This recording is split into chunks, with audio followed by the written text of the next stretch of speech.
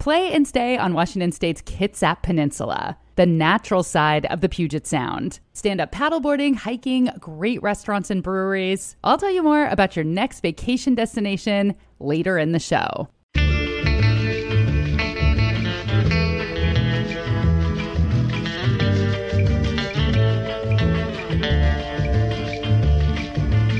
I'm Rachel Bell, and this is Your Last Meal, a show about famous people and the stories behind the foods they love most.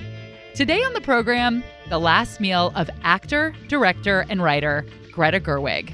Her new film, Lady Bird, that she wrote and directed, just won 2 Golden Globes on Sunday. This is amazing.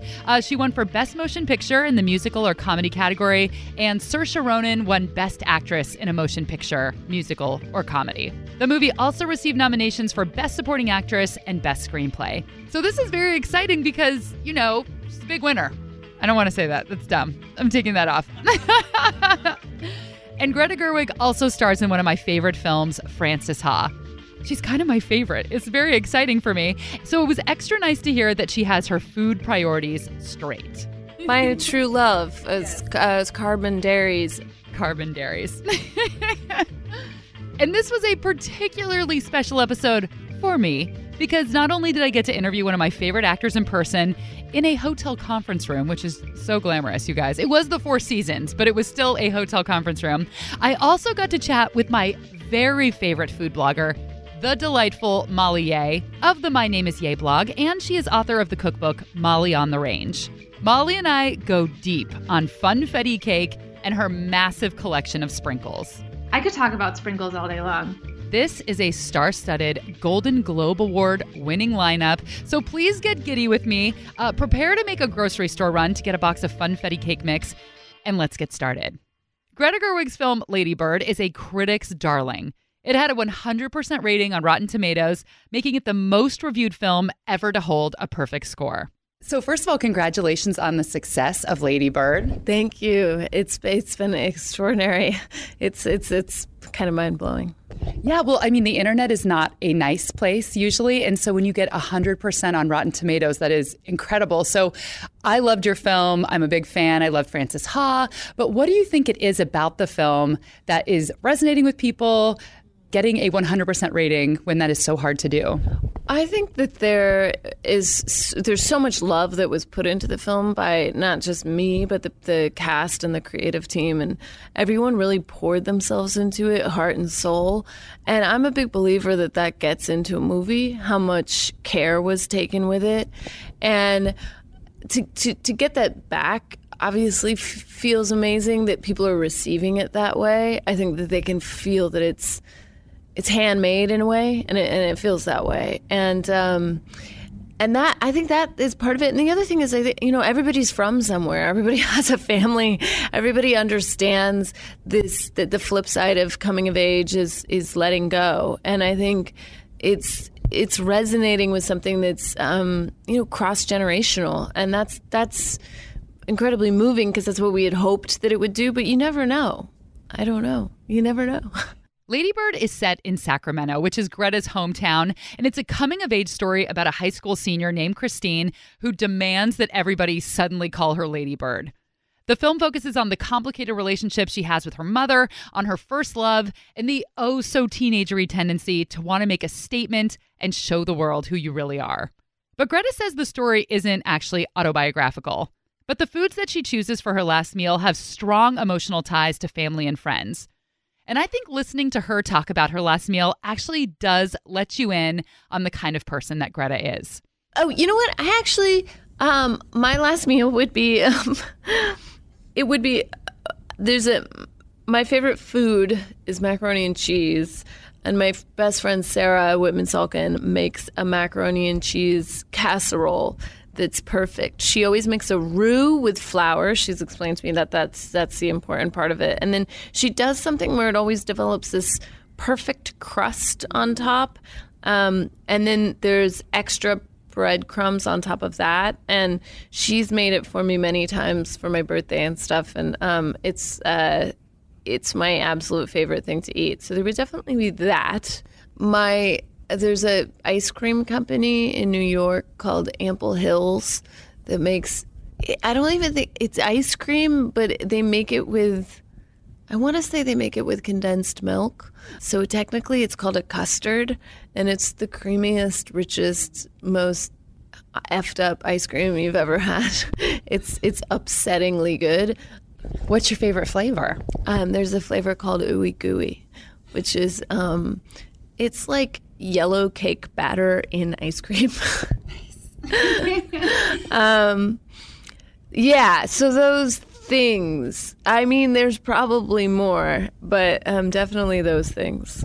I like that they're both kind of adult versions of childhood favorites. So it's like you have mac and cheese and then you have yellow cake batter, basically. Yeah, that's right. Oh, maybe I could also include in my yellow cake batter thing funfetti cake. You know, funfetti that you buy from the grocery store, the Pillsbury funfetti, with they have a cream cheese icing, which is amazing. It's not like too sweet.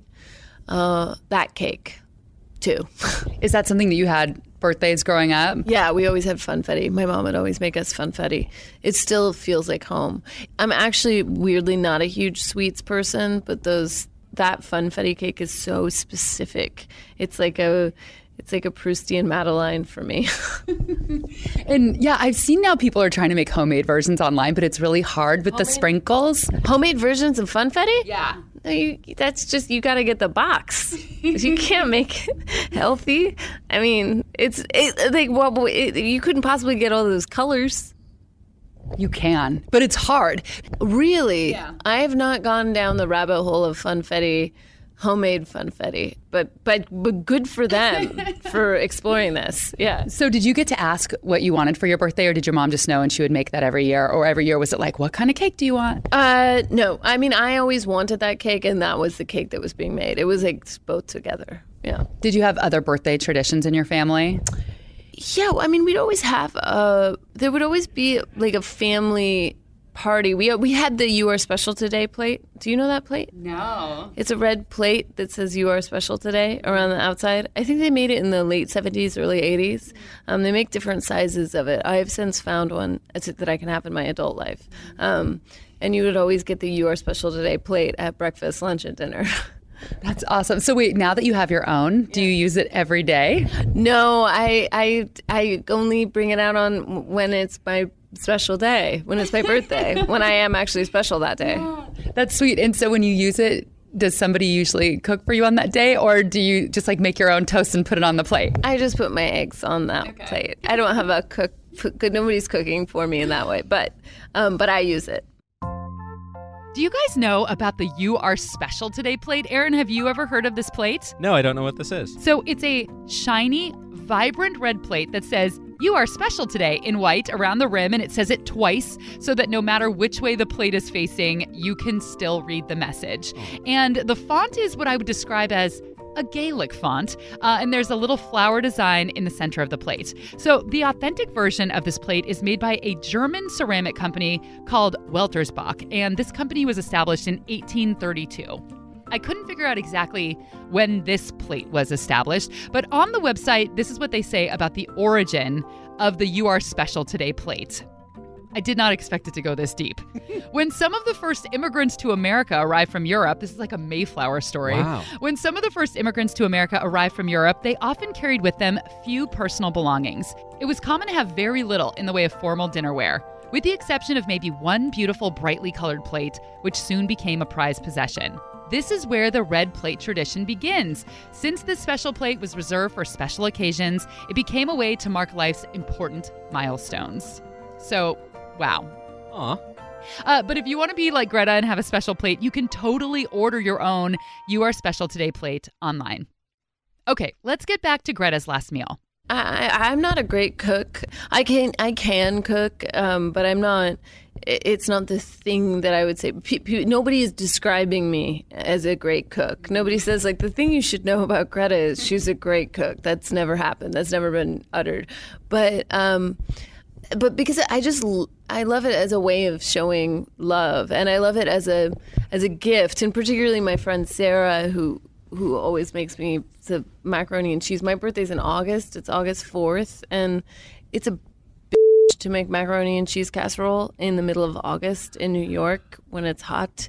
And it doesn't, you can have a wall unit of air conditioning, but it's going to be really hot in that kitchen. And I think it's such a generous thing, and that she does that. And she also, one of our other friends had a baby, and she just brought over just so much food that she'd made that it could all just be like warmed up, and it was easy to make. And I think it's a nice way to show love. We all need a Sarah. I know. Actually, we all do need a Sarah. Yeah. This one goes out to you, Sarah. I know. She knows how I feel. When I Googled your name and just the word food, all that kept coming up was that you shared a Thanksgiving recipe this year, your dad's stuffing. Yeah. Oh, God, that's got to be part of my last meal, too. Oh, the last meal is just getting more carby. Well, that's my true love, as carb and dairies. That he just came to New York and with my mom, and for Thanksgiving he made it, and so he made that recipe again. It's the Julia Child recipe. It's got olives in it, which is unusual for stuffing, and people always say olives, which is great. But it's the best, and it's always so exciting when it starts going, and then I'm always stealing bites from it as it's cooking. Is it green olives or black? Black olives. Oh, that's even more rogue for some reason. I know. Get ready. Make that recipe. No, it's so good though. What else is in it? I saw sausage. There's sausage. There's sausage. There's some chopped up capers, which I don't like regular capers, but I don't mind it in this. I mean, it's the regular bread and everything else. It's a lot of onions, garlic. I don't know. I mean, I just chop stuff and put them in. Because you're the best cook in the world. I'm the best helper and the best eater. My dad is a good cook, actually, and but my mom and I are like the sous chefs, where we prepare everything, on cooking shows where they always have bowls of things just ready. Oh, yeah. We're the people making the bowls of things. They call it mise en place. What is that again? Mise en place? Yeah, that's like when you see cooking shows and there's all the tiny bowls. I think it might mean like everything in its place or something like that, but it's like being super prepped. I see. Yes, that's sort of how I suppose the Blue Aprons arrive. Yes, everything in its place. Yes, exactly. Blue Apron is French for everything in its place. Yeah, exactly. You just little known fact. Yeah. Oh, it breaks my heart to have to say this to you, Greta, but we already did a macaroni and cheese episode. Celebrity librarian Nancy Pearl also wanted a gooey, cheesy macaroni and cheese casserole for her last meal. And she makes a recipe from the joy of cooking. So I recommend you listen to that episode if you haven't already. But for this episode, we are going to focus on the classic late 80s, early 90s boxed birthday cake, Funfetti, a white cake chock full of rainbow sprinkles. When we come back, we'll chat with Molly Yeh, the incredibly creative, talented, and let's face it, adorable lady behind the blog My Name Is Yeh. Molly makes funfetti cake from scratch, and you guys, sometimes she even makes the sprinkles from scratch. Funfetti is coming your way right after this break.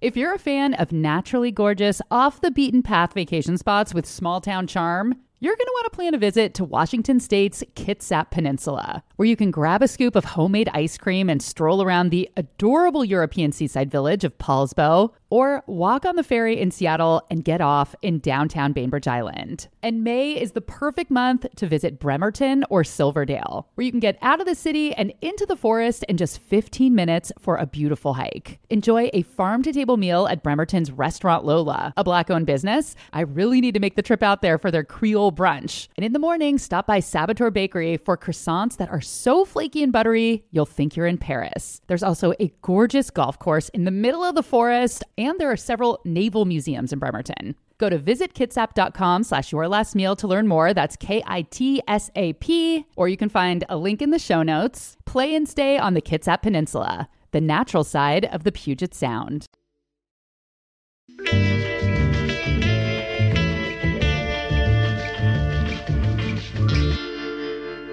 Greta Gerwig wants Pillsbury's Funfetti cake as a part of her last meal.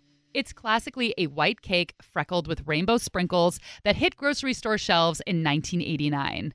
And this cake matched perfectly with the puffy painted and hyper-colored t-shirts that we wore to the birthday parties this cake was often served at in the early 90s. Now, I call them sprinkles, the colorful little ding-dongs that you find in this cake. But on the East Coast, they are often called jimmies. And I once worked with a Kiwi who told me that they're called hundreds and thousands in New Zealand, which that is my favorite. I like that one the best. I've never heard that before, but I grew up in New Jersey, and to me, yeah, they're jimmies. Jimmies! Uh-huh. Were they always rainbow jimmies, or were the chocolate ones jimmies too? Both. Okay. All right. So Greta is fond of the original Pillsbury Funfetti that came in a box, but creative bakers out there are doing homemade versions of Funfetti. And one of those queens of cake is Molly Yeh. Her blog is called My Name is Yeh, and it is my absolute favorite. You know when you like something online and you like just kind of go to it every day and you're like, is there a new one yet? And then you get mad when there's not, as if this person should be superhuman and create new cakes every day just for you. That's my experience with My Name is Yeh.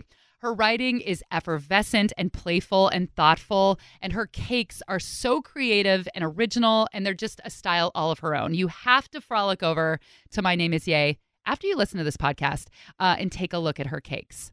And one of the things that I really like about Molly's work, which is something that I admire in Julia Child as well, is that she is a tireless tester. So when Molly was developing a Funfetti cake, she tested 9 different kinds of sprinkles, just the sprinkles alone, in order to perfect her homemade Funfetti cake.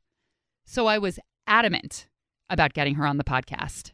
When I was driving to work today, I was thinking about this interview and something came to me. I thought you should be a sommelier because your name is basically sommelier. Sommelier. I have thought about that. You have? Actually, so my older sister, she a few years ago took her first test in order to become a sommelier. And we were just joking about how it'd be like, we got like the wrong names. Like she should have been Molly because she could be sommelier Mollier. Totally. Excellent branding opportunity. Wasted. Right? Right. Well, are you ready to talk about Funfetti? Yes, I'm so excited. I know that Funfetti was a big part of your childhood. Can you talk a little bit about that? All of the best birthday parties had a Funfetti cake, and they weren't like layer cakes. They were a sheet cake, usually made from the box. And that was like the gold standard of birthday cakes, I feel, for any child who grew up in like the late 80s or 90s. I think the generation is key because I was talking to some people my mom's age and they didn't even really know what I was talking about. Well, yeah, it's gosh, hold on. Can I do a quick Google search to see, or maybe you know this, like when Funfetti was actually invented? I know this. It's 1989. Oh, my birth year. Okay, yeah. So that makes a whole lot of sense. Wow, you share a birth year with Funfetti. That makes it even more special. That's a sign. That's totally a sign. So you grew up eating Funfetti, and then now that you are an expert baker, you decided to take it on yourself. What is the key to making a successful Funfetti cake at home? Because you had a lot of trial and error. Yes. So there are a few very important elements about a Funfetti cake that's made from scratch. And the first thing that I want everybody to know that I feel like is kind of a misconception in the world of cake baking is that Funfetti cake is not just sprinkles in a vanilla cake. It requires a specific type of sprinkle because not any type of sprinkle will do. I tried a lot of like naturally colored sprinkles, and then I really wanted to do a type of Funfetti cake that used found objects like fresh herbs for the green, or freeze-dried berries for the red, or different seeds that could add, fun different natural colors. And those, for the most part, either got brown in the oven or sunk all the way to the bottom. I tried to use sanding sugars, which the color just melted out while it was baking. And then same thing with nonpareils, those itsy bitsy little balls that are really bright and really crunchy. Those were just too small. And also trying to think what else. What worked really well was homemade sprinkles. And then the best ones, though, the best and the easiest ones to use are those cylinders that you get from like the ice cream sundae section. They're just like your basic cylindrical sprinkles that are brightly colored, and they're artificially colored as well, which is important. Now, the reason that those are important is because those are going to retain their color in the batter, like during the baking process. Those are going to be the brightest. Now, the cake is the other element that's important, obviously, because when you have a bunch of these colors dispersed throughout the cake, you want them to be bright and you want them to pop against a bright white cake. So it's not just any old vanilla cake, because a vanilla cake is going to be slightly yellow. It's going to be more like a yellow cake. And so in order to make the brightest white cake possible, it's important to, number one, use only egg whites. So no egg yolks. And then when you take away the egg yolks, you're going to take away some of that richness. So I combated that by adding oil. So just like a clear, flavorless oil, which added more fat, took the place of the egg yolks, and then also, but it didn't add any color to the cake. And then another thing that does kind of two jobs is using clear imitation vanilla. And number one, that's not going to add that brown color that like a natural vanilla would add. And then at the same time, it's also going to add sort of like that nostalgic flavor that was so unique about the boxed Funfetti cake. Oh gosh, I could keep going talking for hours about this. But another thing that's important is that you have an even dispersal of sprinkles. So when you cut into the cake, I had a few test runs where I would cut into it and then the sprinkles would just sink all the way down to the bottom. And that was really annoying. And so that required me to play with the consistency of the cake batter. For this, you're definitely going to want a butter-based cake because it's going to add the butter flavor, but then it's also going to create a thicker batter that's going to suspend those sprinkles in a much more even manner. So hearing how hard it is to get it exactly right homemade actually makes me have a lot of respect for Pillsbury now, because you just think, oh, it's just this box cake. They really had to figure out how to make this work at home just from a mix so that the sprinkles dispersed evenly and all that. Yeah, and I once heard this hilarious thing about cake mixes, and I don't know if this was true specifically for Funfetti, but when cake mixes came out, apparently all you needed to do was add water. It was too easy for people, so it didn't sell very well. And then when they added a few more steps, like add the oil and the eggs, suddenly it was like people could have more ownership over making this cake, and they didn't feel like it was such an easy way out. I love the psychology behind people really feeling like they want to be a homemade baker, but not actually making it homemade. Yeah. But that's really fascinating. Like semi-homemade. You love sprinkles so much that you incorporated them into your wedding. Yes. So after we tied the knot and as we were doing our processional, well, when most wedding guests would throw rice at the couple, our friends threw sprinkles at us. We made little individual packets of rainbow sprinkles. And even like a year or two later, you could see random little rainbow sprinkles in the cracks of the ground on the farm. You always keep quite a sprinkle collection. How many types do you have at any given time? I guess I could just walk over to my sprinkle collection. So sprinkles are like my favorite souvenir to get whenever I go traveling, because even just like a grocery store generic sprinkle in another country is going to be different. So I'm looking right now. I have some sprinkles from Italy, and they're a lot longer and skinnier, and there's a lot of pink in them. I have some from Israel, and I'm kind of just doing a rough estimate. I don't know, probably like 20 to 25 jars of sprinkles are here, and out of them, probably about 15 are stale and bad, but I just love looking at them. And I read that sprinkles do really well on Instagram. Oh yeah, totally. I mean, anything with color, anything that's fun. And I think in the past few years, there have been so many more things on Instagram and on blogs that have been funfettied. So like funfetti scones, funfetti bread. I have a funfetti biscotti recipe that I love making because it's just kind of like an easier, more casual way to enjoy your sprinkles and colorful food. You know, so it's not just adding sprinkles to something, but you also want to make sure that you're adding that clear imitation vanilla, because that really is kind of the flavor of a nostalgic funfetti cake. Yeah, on that note, I told Greta about you and that you make the cake from scratch, and she was both confused and a little bit horrified. She was like, no, it only can come from a box. That is the way it's supposed to be. So I was wondering if the homemade version tastes like the box, or is it too good? Oh my gosh. First of all, I'm like really happy that you said my name in Greta Gerwig's presence. And maybe she'll like one day allow me to make her a homemade funfetti cake. But okay, I do think about this. I think about how, you know, special the boxed cake was to our childhood. And that's why that clear imitation flavor is there, is because it has the flavor. But one thing I like about the funfetti that I make is that it's just slightly denser. So it gives you a little bit more to sink your teeth into. I think the flavor is amped up a little bit more.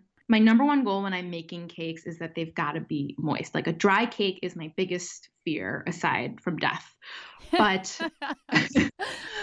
so it is moist. It is really flavorful, but I think the texture is a little bit more satisfying than the boxed cake.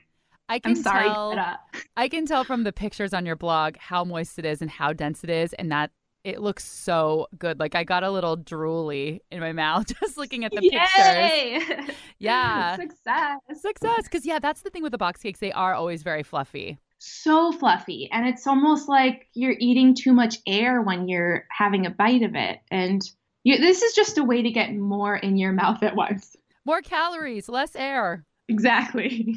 Oh, God, what was I going to say? Oh, yeah. So you've made your own sprinkles. How do you make sprinkles? Oh, they're easy. They just take a lot of time and a lot of space.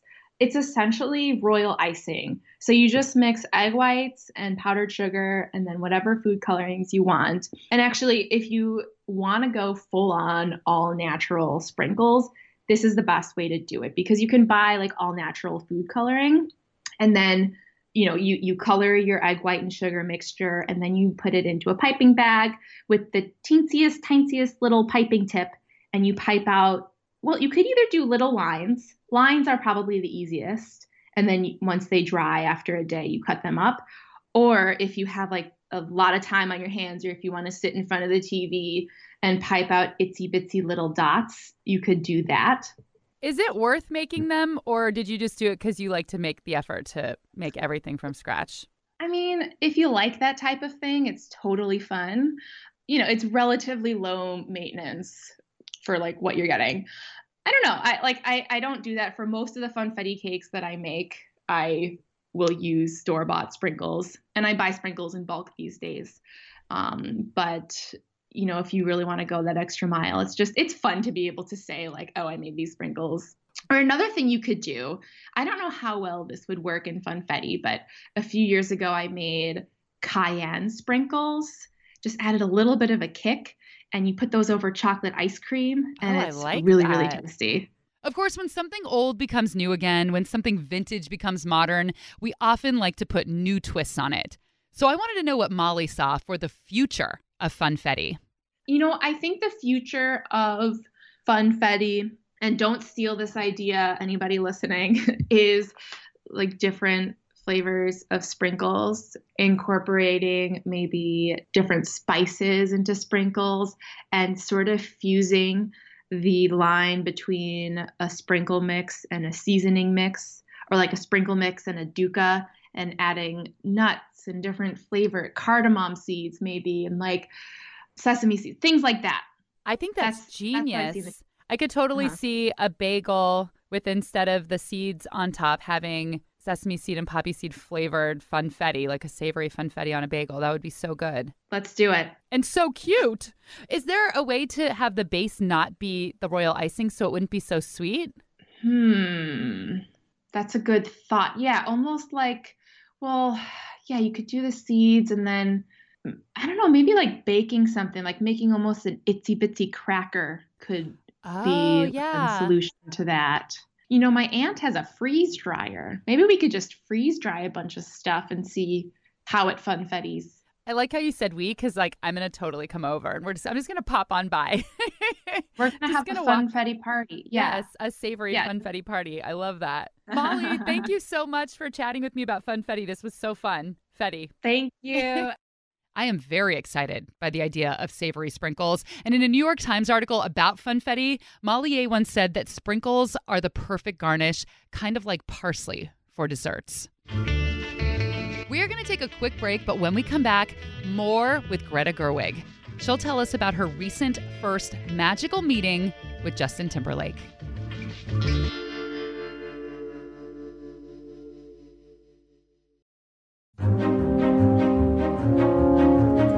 If you like listening to Your Last Meal, you might like watching my new TV show, The Nosh with Rachel Bell. We just wrapped up season 1, so there are 4 tasty episodes ready for you to binge at CascadePBS.org. In episode 1, I convince an East Coast skeptic that Seattle now has fantastic bagels. And in the season finale, we go truffle hunting, just about an hour outside of Seattle. Episodes are a quick bite, just 8.5 minutes long. So grab a snack and cozy up with The Nosh. Available anytime, anywhere at CascadePBS.org, or find a link in the show notes.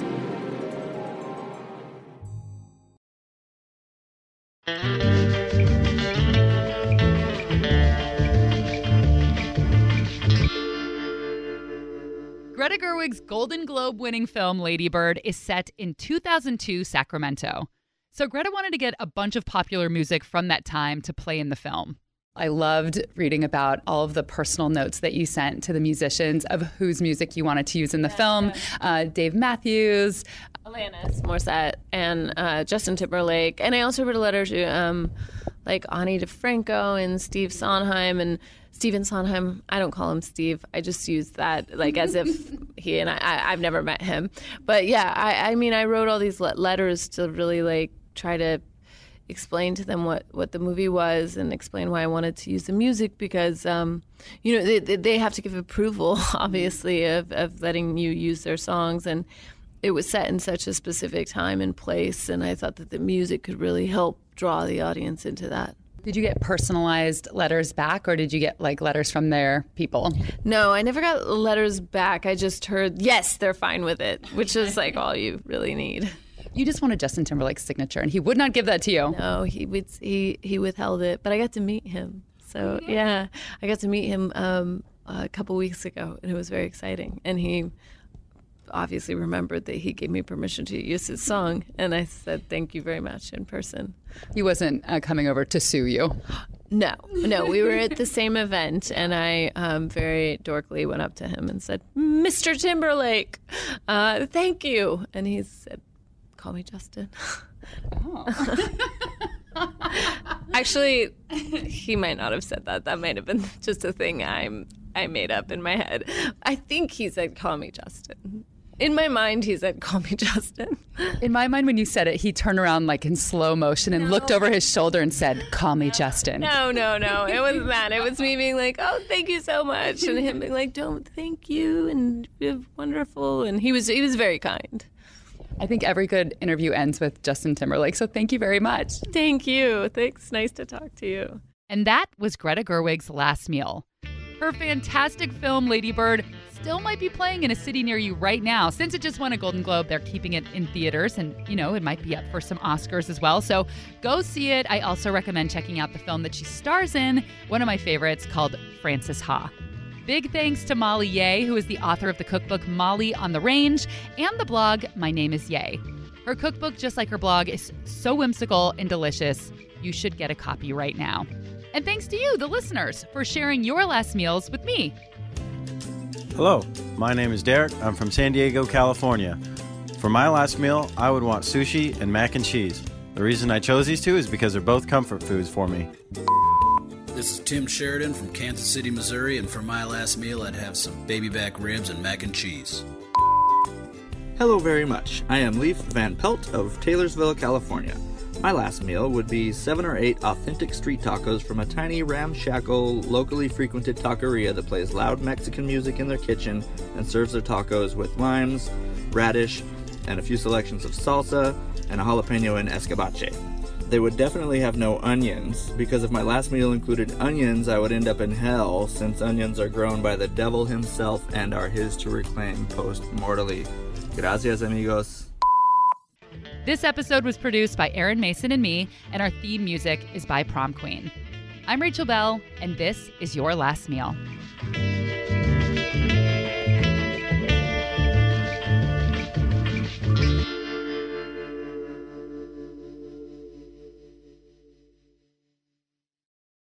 Her new film, Lady Bird. That's not how you say it. Greta Gerwig's film, Lady Bird. Greta Gerwig's film, Lady Bird, is her fantastic film, Lady Bird. Can you give me that again? You said Lady Bird. I did?